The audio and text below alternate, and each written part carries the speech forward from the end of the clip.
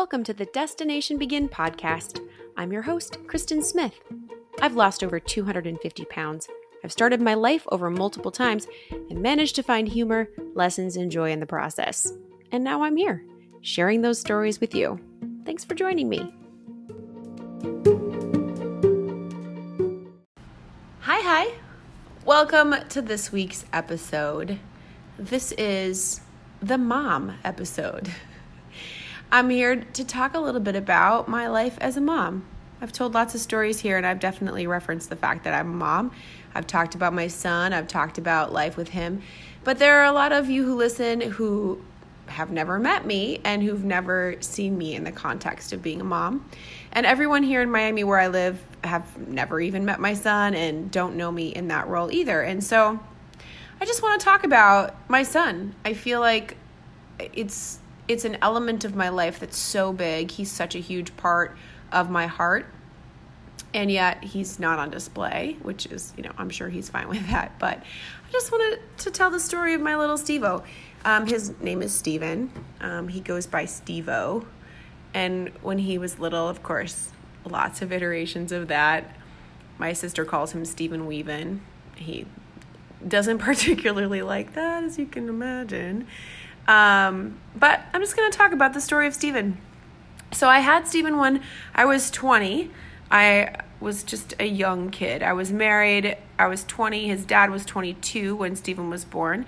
If you've listened to other episodes of the story of how I got married and married the wrong guy, married his dad, you kind of know the story, a little bit of the background, but got married, not the greatest circumstances, and got pregnant with Steven.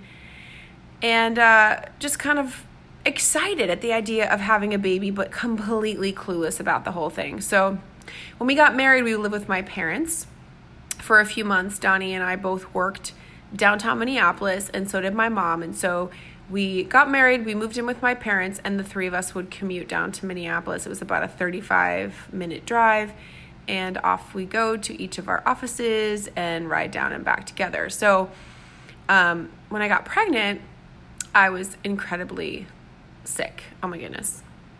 I had the worst morning sickness. And so driving in the car, we had a minivan. My parents had a minivan. So Donnie and I were in the back row, the second row right behind my mom. And car sick, traffic, up early in the morning. Oh my gosh, I was so sick. I would eat a couple of crackers on the way to work and I would just be sick.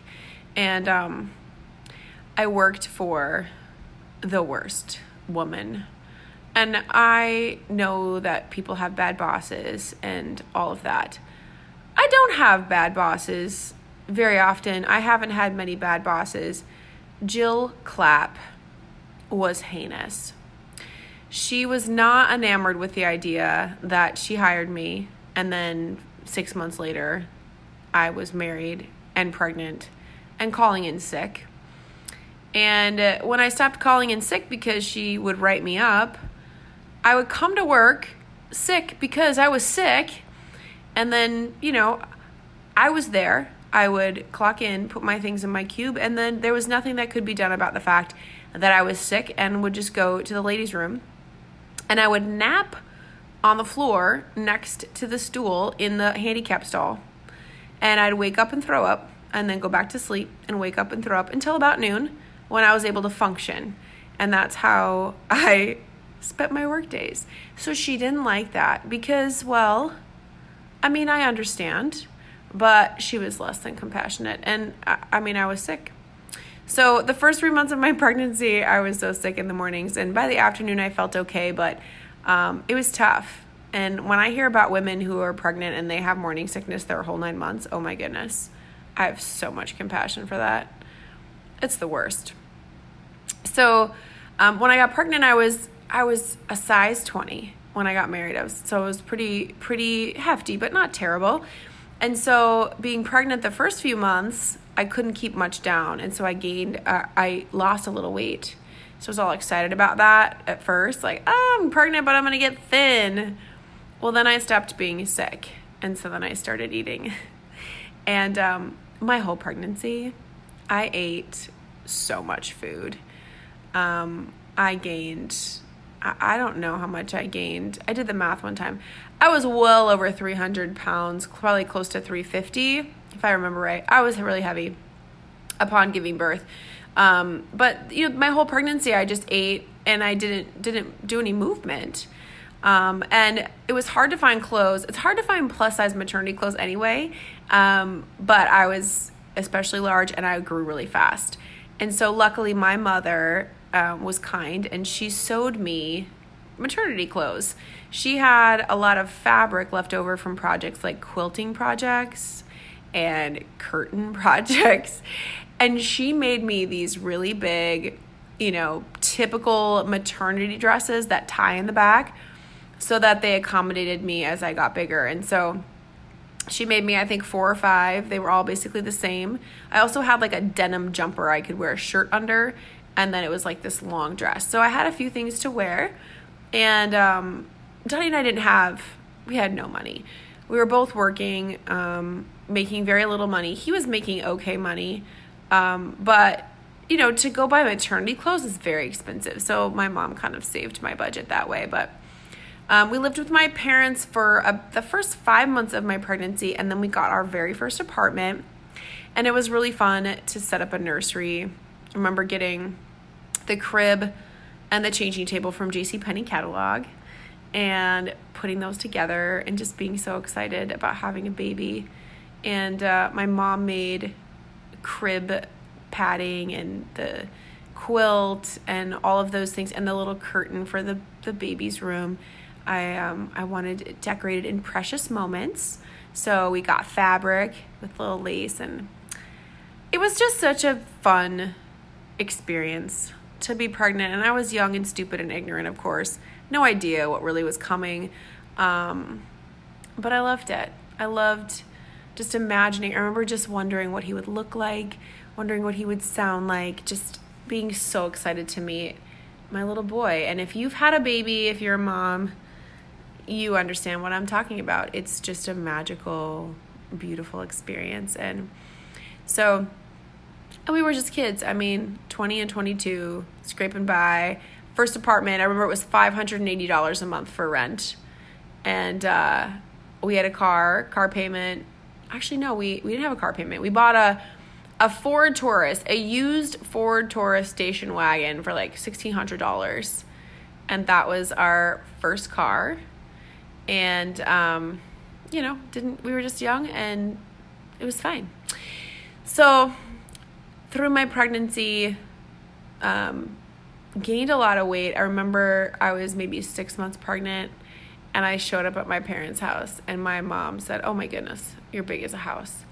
And my dad started laughing. He's like, "Oh, big, like a duplex." That was so rude, but kind of funny. So anyway, so he was born in July. So here it is, summertime. Minnesota is not super hot, but it was hot enough to keep me inside. I was, over 300 pounds.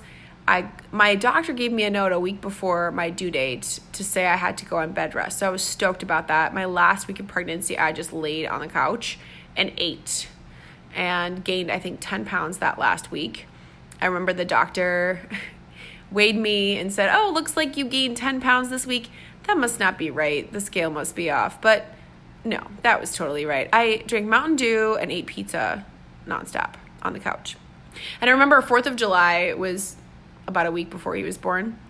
And my feet were swollen. They were just absolutely huge. I was retaining so much water because I was eating crap and drinking pop. And I was 20 and I was so stupid. I didn't care about anything. I didn't care about my health. I didn't care about anything. And so it was a disaster. And so I remember we went down to the lake in the town we lived in. They had a big fireworks 4th of July display every year. And so I was like, I want to go because I wanted to go to the food trucks and get mini donuts and cheese curds. So we walked down there and there was just people everywhere.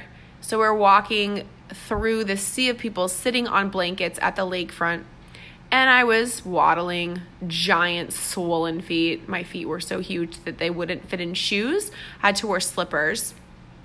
And I remember this gentleman looked up at me as I passed and he went, "Oh my God." And I burst into tears and said, "I'm done. Let's go home." So we went home. But that's honestly how big I was. I was pretty huge. And that's just how it was. And I didn't care.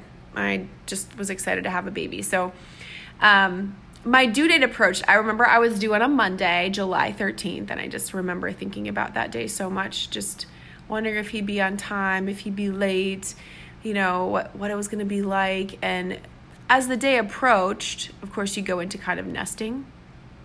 And I stopped sleeping and I started sewing, like cross-stitching, and I'd stay up all night and I was cleaning out cupboards. And I remember my mom was thinking, she's going to have that baby soon. And so the weekend that he was born, my sister and her husband said, we should really go out. It's your last chance to go out before you have your baby. Let's go to dinner and go to a movie. Lethal Weapon 4 opens on the weekend. Well, I love the Lethal Weapon movies, so I was totally in. So we got tickets, and we went down to, they lived about 45 minutes from where we lived, and so we drove down there and we went to dinner. And one of my coworkers had told me that if you eat Mexican food, it induces labor. And so I ordered a chimichanga, which is clearly not Mexican food. And got in the car after dinner to go to the movie theater. And I remember I had a cold and I was coughing. And when I was coughing, I thought, oh man, I'm kind of losing some bladder control here. This isn't great. And so we got to the theater and I went to use the restroom, and it was weird because I didn't have to go. It's very strange. So we go back out, get the giant tub of popcorn, of course, the giant sodas, and we go to the theater, and it was packed because it was opening night and it was sold out. So the only place to sit for the four of us was in the middle of a row down kind of in the front section. So I remember my sister, whispering, and we got in there as the credits or the trailer was starting for other movies. So my sister's kind of working her way to try to get these four seats together. And so here we go into the row. Excuse me, walking laterally, little tiny steps. I'm ginormous, holding my giant popcorn, my giant big Coke. Finally get to our seats, plop down, sit down next to my sister. For some reason, Donnie was at the end, and then I was at the other end of our four. So we sit down, we're watching the trailers. It's a trailer for Psycho, the remake with Anne Heche. And I remember this because I had been sick and I'd had a cold, and so I had got a coughing fit. And I coughed really hard, and my water broke. And I felt it. And that is what I've been feeling all night, was the start of that. And it was like, there was no doubt. So I looked over at my sister. I said, we got to go. My water just broke. And she's like, you're funny. I said, no, I'm serious. My water broke. We got to go. And she's like, Paul, Kristen's water broke. Donnie, Kristen's water broke. So he's, are you kidding? I'm like, no, we got to go. And it's, quiet, packed theater. So up we stand. And I remember the trailer because, in Psycho, it's that sound. And so that's what's going on the screen as we stand up and, excuse me, shuffle out the line of people sitting there. I've got water running down my legs into my slippers. I'm still death gripping the popcorn. And out we go. Donnie goes running to the parking lot because we're very far from the hospital that we are supposed to go to. And my sister runs to get me napkins for my shoes. And where did Paul go? Paul went to get refunds for our movie tickets because we didn't get to see the movie. He wasn't successful, but he got vouchers for another time. And he got me a refill on the popcorn, so I love that. So drove up to the hospital, got there. I was having no symptoms of anything. My water broke, but I was fine. I wasn't having contractions. And so when we got there, they just put me on a monitor and confirmed that my water broke and just said, okay, well, we'll wait for labor to start. So labor did not start all night. So about 6 a.m, the doctor came in and said, something's probably not super right. the baby's heart rate's going down just a little bit when you have even a tiny contraction that you can't feel and you're exhausted. So I think we should do a C-section. And I was like, sweet. I have no desire to push a baby out. That sounds terrible. So they set me up for a C-section. So I was very excited to know that Sunday, July 12th, very soon I was going to be a mommy. And so I just remember just that feeling of like, this is it. I'm going to have this baby. And so went up to the operating room, they get you all set up. You can't see, they put a curtain up, but get you all, numbed up, and off you go. And I just remember hearing the doctor. Her name was Dr. Miracle. She's, okay, you're going to feel some pressure. And then, oh my gosh, he's enormous. I thought, what the heck am I having? And then a lot of pressure. And she's like, oh, yep, he was sitting on the cord. It's a good thing we did this. So everything was fine. But it wouldn't have been if we'd labored. So it was a great decision. And then I heard his little squeaky cry. And it's a boy. And we hadn't done an ultrasound, so we didn't know what we were having. But I knew in my gut it was going to be a boy. And sure enough, it was a little boy. And so Donnie got to see, he's like, oh, yep, they're wrapping him up. He's screaming and all this stuff. And then it got quiet, and here he came. And I will just never forget that moment. It's the greatest moment of my life. There's this moment, and then everything is at least 25 stages below it in intensity. But they brought him around the curtain, and he was all wrapped up, and he was quiet, and his eyes were wide open, and he looked at me. And his eyes were like blueberries. They were just big, dark, beautiful, solemn eyes, and he looked at me. And I saw him, and he was so beautiful. And everything changed, just like it does when you become a mom. But it was perfect. He just looked at me like, hi. And I said that to him. I said, hi. And it was the greatest gift. I don't know why I got such a beautiful gift, but I did. And we named him Stephen Marcus Allen. And Stephen he was and is forever the little light of my entire life. He's just perfect. So being a mom, it's a gift, and it's an honor, and it's something that I never asked for. We didn't try to have him. Just got pregnant because, that's what happens. But it was the most beautiful experience. Having a C-section obviously is not the ideal way to start out, but I was stoked. I am happy to say I've never had to labor and push a baby out. I'm stoked to not know what that feels like. So got him home. It's so funny because baby blues, they talk about baby blues and hormones after a baby. And then, of course, postpartum depression is a real thing. I didn't have that, but I definitely had the baby blues. I was just really fraught with emotion and crying all the time, and for about 2 or 3 weeks.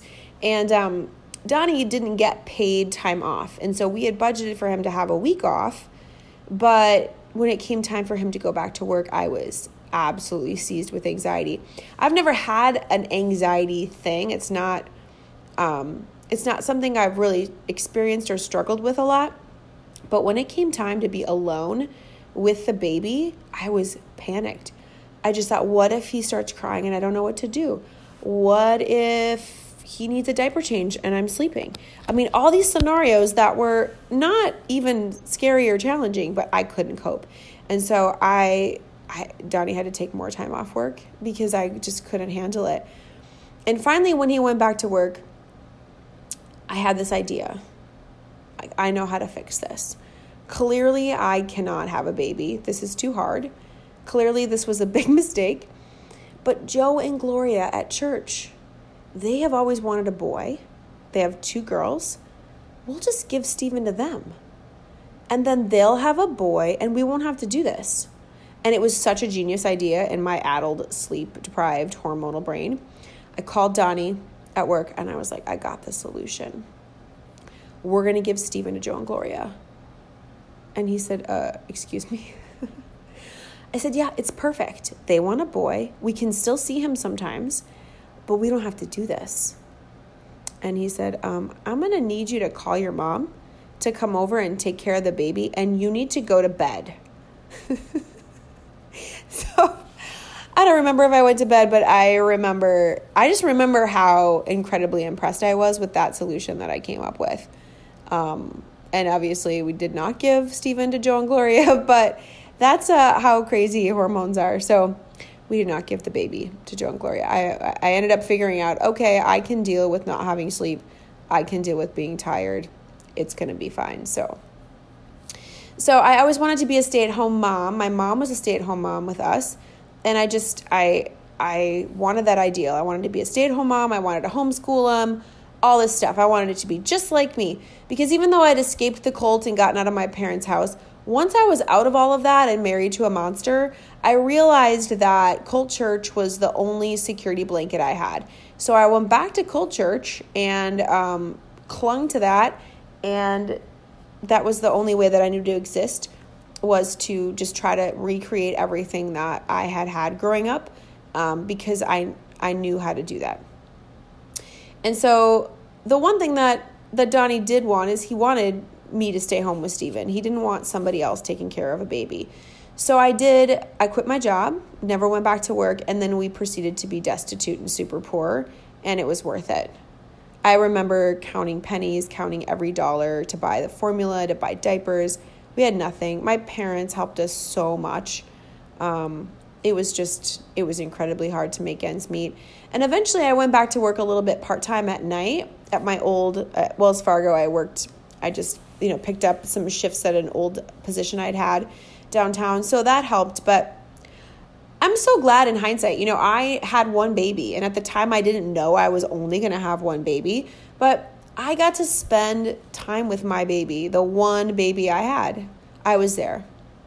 And I'm so grateful for that. I know that's not possible for a lot of people, and it was possible for me. So it just remains such a gift in my heart to think of those days of just waking up with my baby, taking care of my baby, taking him to the mall. My sister and I spent a lot of time together with Steven as a baby, and it was just a beautiful, wonderful time in my life of just being a mom to a little baby. He was such a sweet baby. He was very colicky when he was first born, but otherwise he was just a little giggle machine and so cute, and he was so fat. Oh my gosh, he had like roly-poly little legs, giant, just chubby cheeks, and he was so funny. He was just the best. I mean, everybody says that about their baby, but it was true about my little Steven. We called him Stevie Bear. He was just the light of my life. So I went back to school, just tried to finish up my degree. I had gone to school for 1 year out of high school and then quit. And so it was really fun to go back to school. I go to some classes during the day. He got babysat by a lady at church and by my sister. And so that was really fun to be able to go to class. Sometimes I brought him to school with me. And otherwise just be at home and studying. And we watched Blue's Clues and Bob the Builder and all those fun little things. And he was just the best. And then when I graduated with my bachelor's degree, he was in school. We sent him to a private Baptist school because I wanted to homeschool him. His dad wanted him to go to public school. So our compromise was private Christian school. So he went to a Faith Baptist Christian school, and he had the most amazing kindergarten teacher. And it was a really tiny little school. And his classmates from kindergarten, from pre-K actually, were his classmates, the same kids, until well into high school. And so it was really cool. It was a small school, but they remained tight. So these boys lived in the same town as we did. And so growing up in the summertime, they were at our house. He was at their house. Gabe and Michael, twins, besties.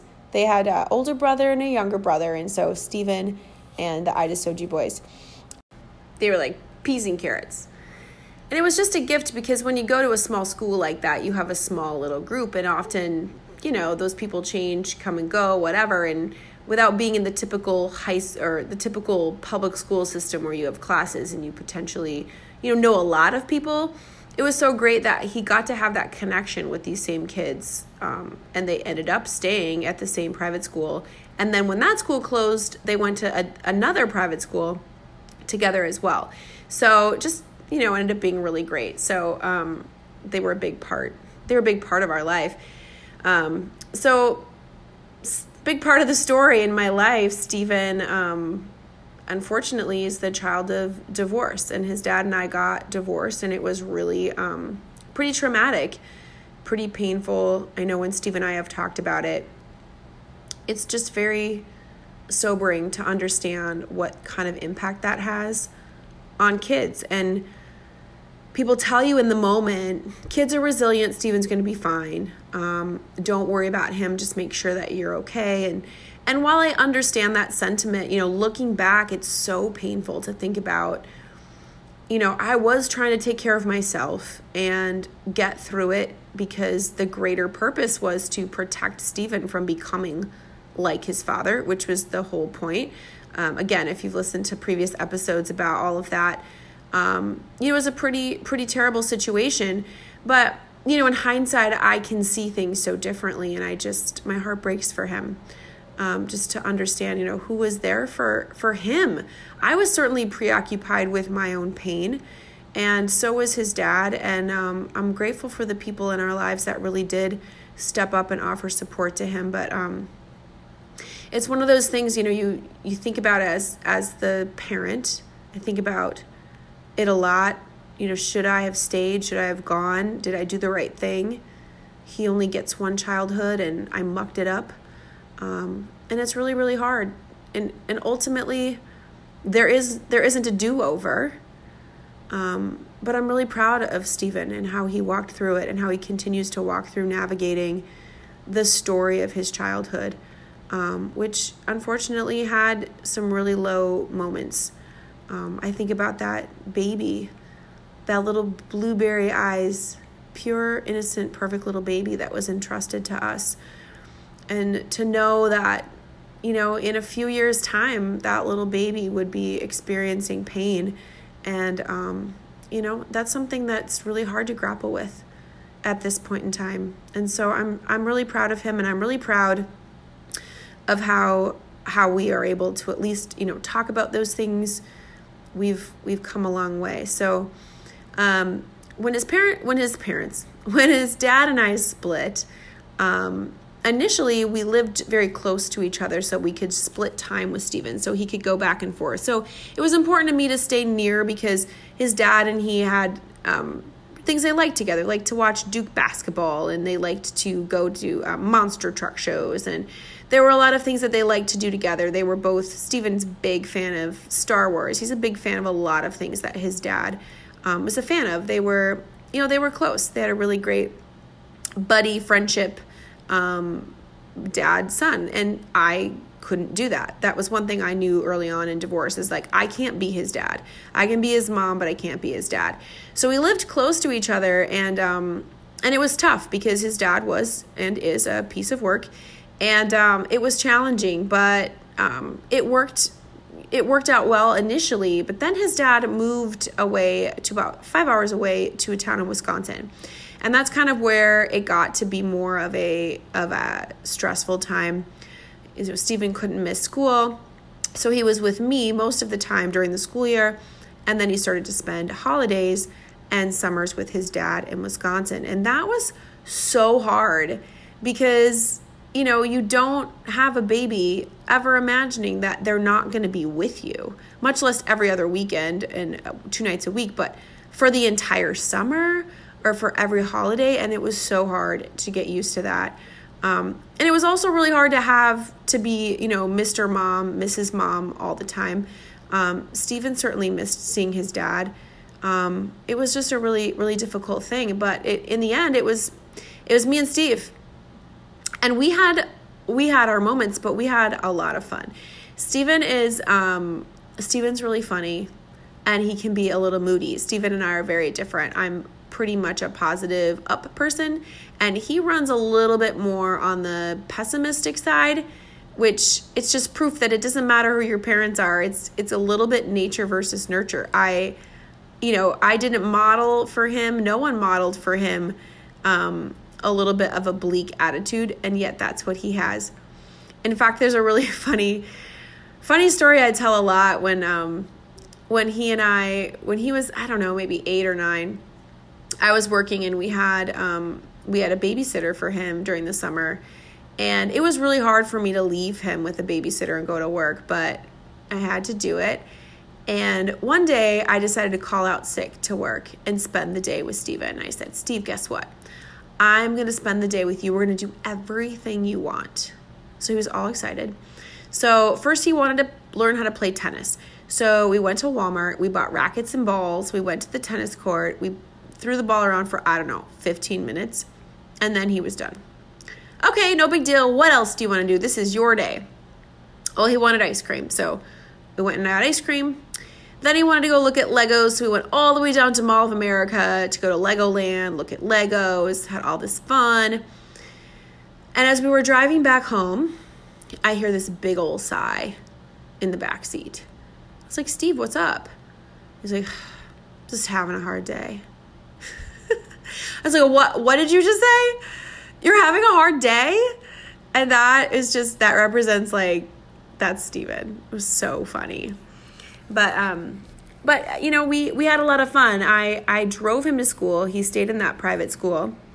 So the routine was to drop him off at school on my way to work and then obviously pick him up after. And so in the morning, he didn't want to get up and he hated getting up for school. He hated all of that. And, he's a preteen. So the whole thing was, if you hurry up and you don't make us late, we'll get a donut. So if he hurried up, we get in the car, we go to Kowalski's, which is right behind us. I'd get a Starbucks coffee. He could get a chocolate frosted custard-filled donut, and then he'd have a donut on the way to school. So that was our tradition. So most days we stopped for a donut. I got coffee, he got a donut. And I loved it. And to this day, I would give anything to have him right here. Just go take him to get a donut. It was just a precious, precious routine we had. When I see moms now and they're like, I'm going to stop and get donuts and bring them home to the kids, my heart just leaps. I think, oh, you're so lucky to just go get donuts and bring them to your kids. I mean, donuts are terrible for you, but it doesn't matter. Donuts are love. But, and I was always the fun mom. So here's the thing, dropping him off at private Christian school, Baptist school, on the way, I let him listen to whatever he wanted to in the car. Steven could always DJ. And I've never been picky. I wasn't allowed to listen to secular music. When it came to Steven, I didn't care. So we'd be driving up to private school with the most heinous rap music going. And I didn't care. And then I'd pick him up and I'd pick up, Gabe and Michael, the Adesoji boys, his friends, and get in the car and they could listen to whatever they wanted to. So I was the cool mom. And I didn't care. And I swore all the time around them. I just didn't care. Those things don't matter to me. And so, I don't know. I guess say what you will, but we had a lot of fun. We were buddies, and also I was his mom who, I was his life ruiner. And sometimes, so Steven, no matter how difficult things got, and things got difficult a lot. He had a really hard time with school. He had a really hard time with learning. I was working all the time. I had a really hard time figuring out how to motivate him, how to get him to do his homework. We had tutors. It was so hard. It was just a struggle to figure out how to relate to each other. And I didn't know how to motivate him, but I would get really upset, and I was a yeller sometimes, and I would just, I don't understand. I can't make you care. If you don't care, I can't care for you. And we had that conversation because he just didn't care at one point. And I remember there was one time where I said, and I know when you walk away from me and you go in your room, you're saying all kinds of horrible things about me under your breath, and that's just fine. And he looked at me with this shocked look, how do you know? And then this little smirk of whoa. And it was hysterical because I'm yeah, he says all that stuff. But Steven never talked back to me. Steven never called me names. Steven never disrespected me.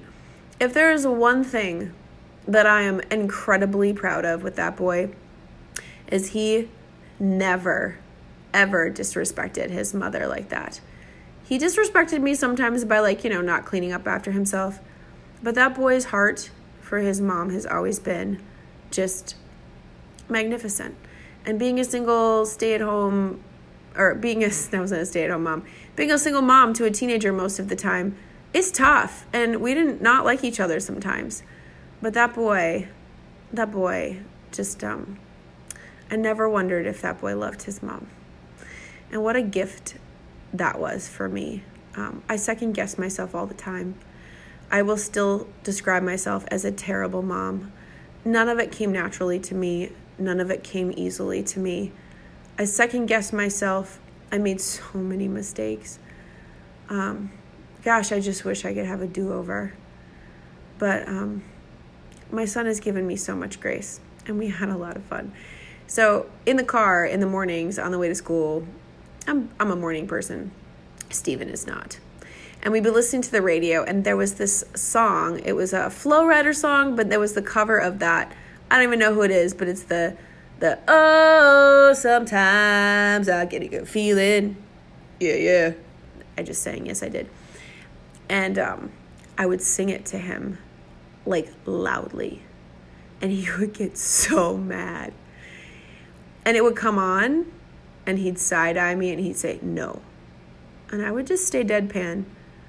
And then it would come to that part, and I would belt it out in his face. And he'd be like, Mom, no. But then he would start smirking, and I could always get him. So that was one of our things. And then there was one time, I worked at a law firm, and then we had a lot of local celebrity-type people that came in. And it was April Fool's Day. And I came home from work, and Steven was obsessed with LeBron James. And I said, oh, hey, Steve, today at work, LeBron James came in. And he goes, what? Did you tell him hi for me?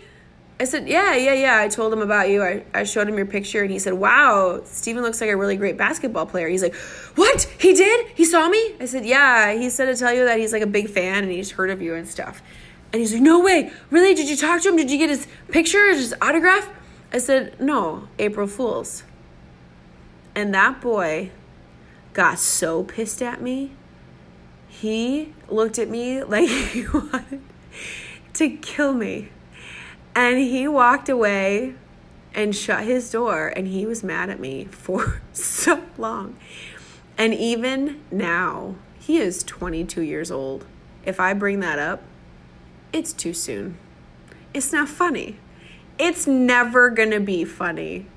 But man, oh man, did I enjoy that one. So there was another incident that comes to mind. Steven got in really big fat trouble at school for something. I don't remember what it was, but I was pissed. And we came home, and I was laying into him. I'm like, you are losing all your privileges. Give me your phone. I'm so upset with you. I cannot believe this happened, blah, blah, blah. And I was pissed, and he knew it. And I walked in the kitchen as I'm laying it on.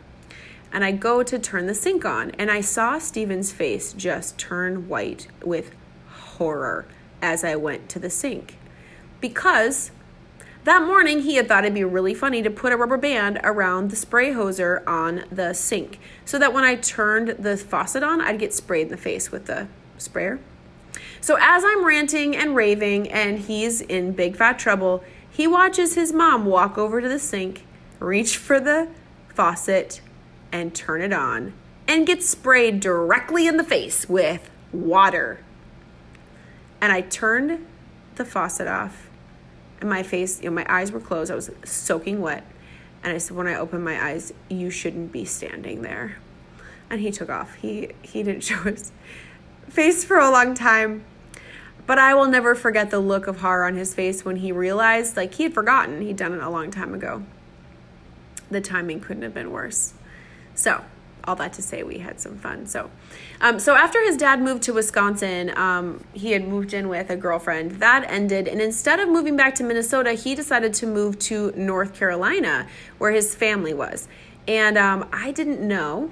Stephen knew. He was told, and it was a big old secret. And so that was a really tough situation because his dad moved away. His dad moved in with his own brother, and so he didn't have a place for Stephen at first. So it was a long, long time between his dad moving away and Stephen being able to go see him. And so it started this cycle of kind of this angst for Stephen of like, my dad left, my dad is gone, I'm stuck here, my mom is mean and horrible and makes me go to school and take a shower and brush my teeth, and it's awful, and my dad is gone. And so we had a really rough go of it for a while. Just heartbreaking, He's a teenager. He always had a good relationship with his dad as far as they shared hobbies and shared ideas. And his dad's a manipulative, horrible human being. And, from go was that way to me, which is why we ended up splitting up, and then, took that out on Stephen. And so the message of, you are not going to be anything unless you do exactly as I say. And unfortunately, Stephen's ideas of what he wanted to do with his life have never really lined up with what his dad has wanted for him. A typical tale. But Stephen has had to, from a very early age, learn how to navigate dealing with a very manipulative, overbearing, controlling, horrible person as a father. And I can say that because, he's my ex. And I had to just be quiet. I tried really hard not to paint a picture of his dad to him. I wasn't always successful, but I knew that I couldn't be Stephen's dad, and I knew that there was no merit in turning my son away from his father, because he has one father, and his father's a terrible person. But it's still possible to have a relationship with your dad, even if I think he's a terrible person. So it was a struggle for both of us. And when his dad moved away, Stephen there again, shorter chunks of time with his dad, more time with me because of the logistics. And Stephen was in school in Minnesota. But eventually, Stephen wanted to spend more time with his dad. And he started to be really pulled and tugged between his dad wanting him to just move there and, leave your mom. Your mom doesn't care about you. As long as you live with your mom, you're going to be struggling for money. And with me, we're going to have everything that we want, which is kind of how it was. I was, starting over. I left his dad with nothing and started over and was just absolutely hand to mouth. And his dad, he had been making good money, and he rebuilt his life in North Carolina and did have the house and the cars and the brand names and the vacations. And that's something that's always been important to him and something that's just never been important to me. And so Stephen has had to navigate that. And again, I'm just really proud of how he's grown and learned and understood what those things mean and what they don't. And he still struggles with it. I think it's something that he'll always have to grapple with because he's got two very different parents, and his parents split when he was young. But he has really had to do a lot of paying attention to what matters and how you feel with someone versus what you have. And I know that his dad and him have made huge leaps in their relationship. And I'm very proud of him. So it kind of all culminated, he and I, dealing with trying to, I wanted him to graduate. I wanted him to succeed in life. I was this, single working mom, trying to figure it all out. I did a lot of things really, really poorly. And Stephen really got this idea that things would be better if he lived with his dad. And his dad, of course, punctuated that with a big exclamation point. So it came to a head. It was his junior year. He had transferred into public school. It wasn't going well. Unfortunately, at the beginning of the school year, there was a couple of kids that jumped Stephen at school and beat him up pretty badly, unprovoked. It was all caught on video. They pressed charges against the kids, but it was awful because Stephen looked over his shoulder the rest of the school year, and his experience there was tainted from go. It was awful. And Stephen was just struggling. And so his dad convinced him that if he moved down to North Carolina, he could go to school there and it would be better. And so when Stephen went there for summer, I got a call from him saying, "Hey, Mom, I'm going to stay. I'm going to come home and get my things, and I'm going to live with my dad." And that was really hard. I felt very betrayed. All this, my narrative, all of this time and energy and effort, I've done everything I can for you. It's been you and me against the world. And now you're going to go live with him, my enemy. He doesn't have your best interest at heart. He just tries to buy you off. This is how I'm feeling. And ultimately, I had to say, okay, it's time for you to know who your father is, and you already know who your mother is. You live with me. I'm doing my best, but I'm not perfect. I handled things not well. Okay. I am the first one to say I was not an amazing mother. I didn't know what to do, and I failed miserably at so much of it. And so he knew my strengths and weaknesses, and he needed to know his dad, because it's so easy to romanticize what you don't have. But it was the hardest. It was the hardest thing in my life up to that point. Nothing touched it. To see him pack his things and leave and go live and start a life there. And then this is the worst part, which sounds funny. He did well. I had to admit that Stephen living with his dad in North Carolina, going to school there, passing classes, catching up on stuff he'd been failing, and graduating high school, I had to credit my ex-husband, my archenemy, with making that happen. And that is a tough, sharp, jaggedy pill to swallow. Hi, you're a horrible person, you ruined my life, but you did what I couldn't do, and that was get this boy to care about school and graduate high school. And that took every bit of, I don't know where it came from, but something to be able to say, thank you. And I meant it from the bottom of my heart. And Donnie got remarried, and his wife, Jennifer, I think she had a lot to do with it. But together they helped him graduate, and they were incredibly gracious. And when Stephen graduated, they had an open house. They invited me and my sister and my mom down and welcomed us. And we got to go to North Carolina and celebrate my son's high school graduation, which was the most amazing, beautiful, proud moment. And it was hard to say, I couldn't do this. If Stephen had stayed with me, he wouldn't have graduated high school, 100%. But everything happened the way it was supposed to happen. And I couldn't do it, but his dad did it, and Stephen did it. And I was so proud of him. Seeing him walk across that stage and get his high school diploma, it meant so much to me. That boy went through so much. He'd been tugged and tug of warred so much. And school was so hard for him. Learning was hard for him. And he did it. And I'm so proud of him. I'm so proud of him. So he graduated high school and decided to continue to live down in North Carolina. And Stephen and I had the chance to have many conversations about things in our relationship. And I'm no expert and I'm no saint, but you know what? The most powerful thing, and if you have kids and if you have difficult relationships with your kids, I can't stress this more. Apologize to your kids.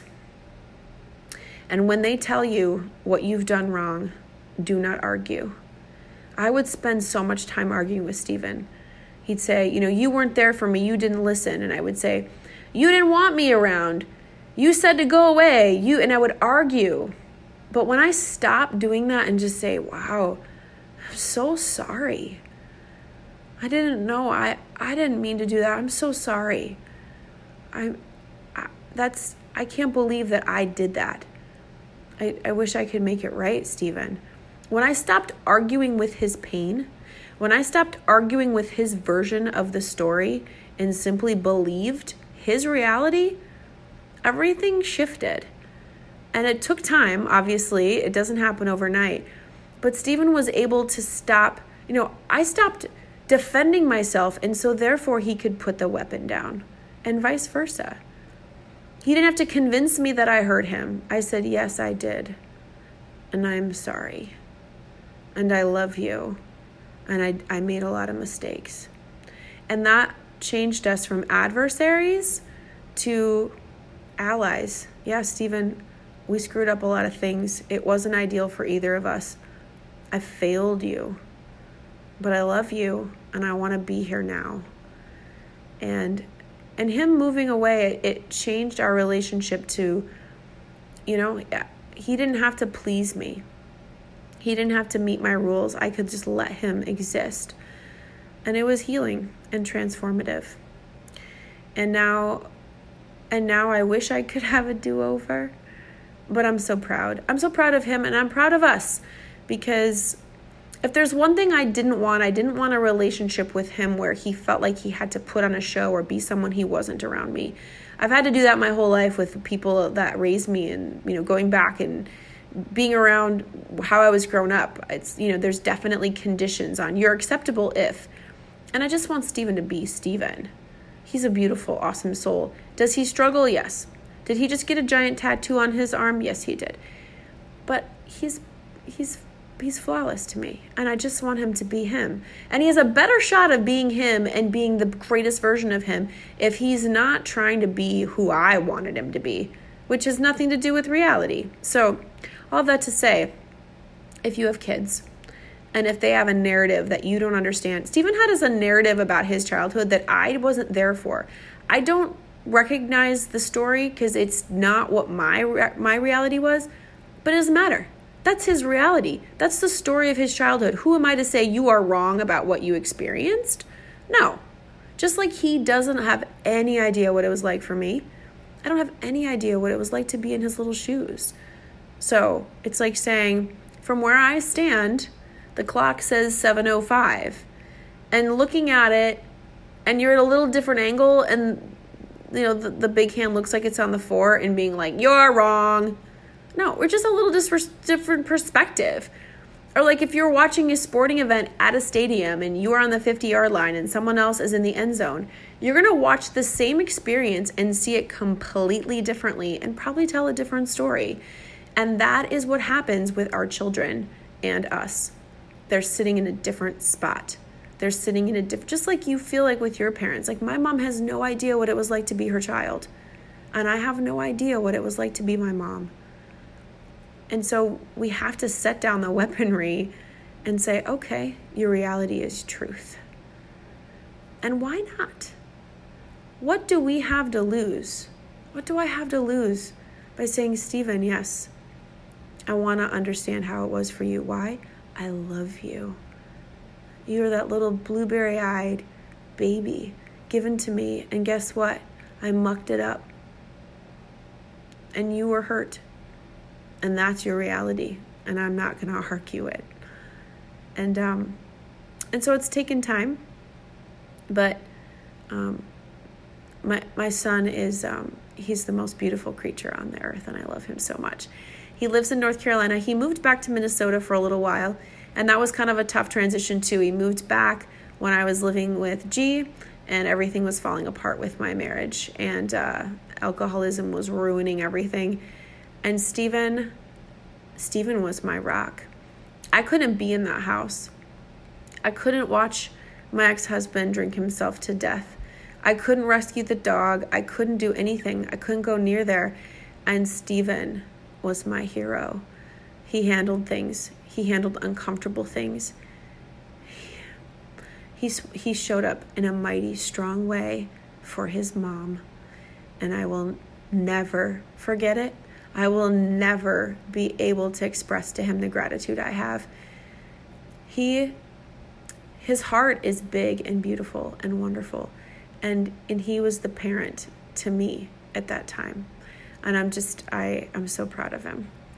And so he's in North Carolina again. He was in Minnesota for a while, and then went back to North Carolina, and he's there and he's working. And he was going to come visit old mom in Miami earlier this winter, but he got COVID and he couldn't travel, and it was such a bummer.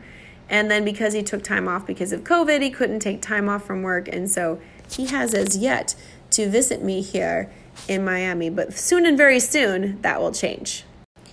And I'm so excited to just show him my little world down here and for him to meet people here that don't even know, hey, I have a kid.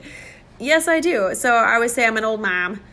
He'll be 23 this summer and I'll be 43. And, Steven's been a big fan of mine. He obviously saw me be 400 pounds. He saw me lose weight. He saw me go through weight loss surgery. He saw me start to go to the gym. He saw me start to change my life. He's always been there seeing all of these things, and he's so proud of me. And he tells people about me, and he tells people that I'm strong and that I've done hard things. And when I think about the person in my life that I most want to be proud of me, it's my little Stevie, and he is. And it's such a gift. Such a gift. So we have a lot of shared memories. There's this one memory. It's just turning into the Steven memory thing, but there was this one memory that he and I laugh about. So when we moved out of our house, when we got divorced, when his dad and I got divorced, I stayed in our house until it was sold, and then Steven and I moved into a little townhouse. And it was a lot of work going from a big old house into a little townhouse, and it was emotional and it was tough, but we moved all day and we were up till, it was 3 a.m. and we were exhausted. And I was like, Steve, I'm starving. We got to eat. Let's go to McDonald's. It's the middle of the night. And he looked at me like, what? Let's just do it. Let's go. We'll find a 24-hour McDonald's. There's one not far. Let's go get some food. So we hop into this big old pickup truck we'd borrowed from my brother-in-law, and we drove to McDonald's, which wasn't super far away, the 24-hour McDonald's. And we pull up to the drive-thru, and there's a sign that says, just for tonight, we're closed overnight for cleaning or something like that. The one night of the year that I wanted McDonald's at 3 a.m, and the one night of the year they were not open. So I'm like, all right, well, we've already gone this far. There's another McDonald's a little further. So we drove all the way to downtown St. Paul. So by this time, it's 25 miles in the middle of the night to find a 24-hour McDonald's so we could get chicken nuggets and eat them in the truck. And we did. And I remember we did a little cheers with our chicken nuggets, and both of us, that memory is just burned into our brains of that night. And so when he was living in Minnesota a couple years ago, he called me one night at, midnight. He said, hey, Mom, do you want to go get breakfast? I said, yes, I do. So I was in bed. I got dressed, got in my car, met him at a Denny's, and we had breakfast in the middle of the night. We had pancakes and had fun talking to the waitress and had so much fun just having breakfast in the middle of the night. And we remembered, hey, remember when we went in the drive-thru at 3 a.m. and bonded. And I don't know, there's just nothing more precious to me than those little moments of silly bonding things, those little shared memories. They overcome all of those, the yelling about the homework and the LeBron James April Fool's joke and the water in the face, all of those things. And, tons more. So that's just a little about my Steven. He's a beautiful little soul. He does look a lot like me. I get that a lot when people see pictures of us. They say, oh my gosh, he's the male version of you. And I say, thank you. This is a handsome, sweet little boy. So he'll always be my little boy, my little Steven Weaven. And hopefully those of you who want to meet him someday in conjunction with me, it's funny because when I see him, I saw him at Christmas, the minute I'm around him, I'm a mom. Steven, did you brush your teeth? Steven, comb your hair. I just turn into a nitpicky nag, and that's okay. I mean, I haven't seen him since Christmas, and so I haven't been able to nag anyone. So when I see him again, he's coming to visit in May, I'll get to nag him, and I'll turn right back into a mom.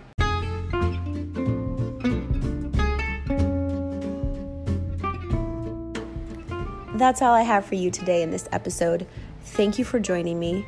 Thank you for sharing this podcast and these episodes that you love, thank you for sharing them directly with your friends, with your social media. It means the world to me when I see online that you've shared this podcast. The best way for you to share it, honestly, is to send a link directly to somebody that you think will get something out of this podcast. Because saying, hey, I have a podcast for you is great, but sending a link where they just have to click is much more powerful and makes it easier on them. So send them a link. You can do that through iTunes, through Spotify, through Anchor. It's really easy.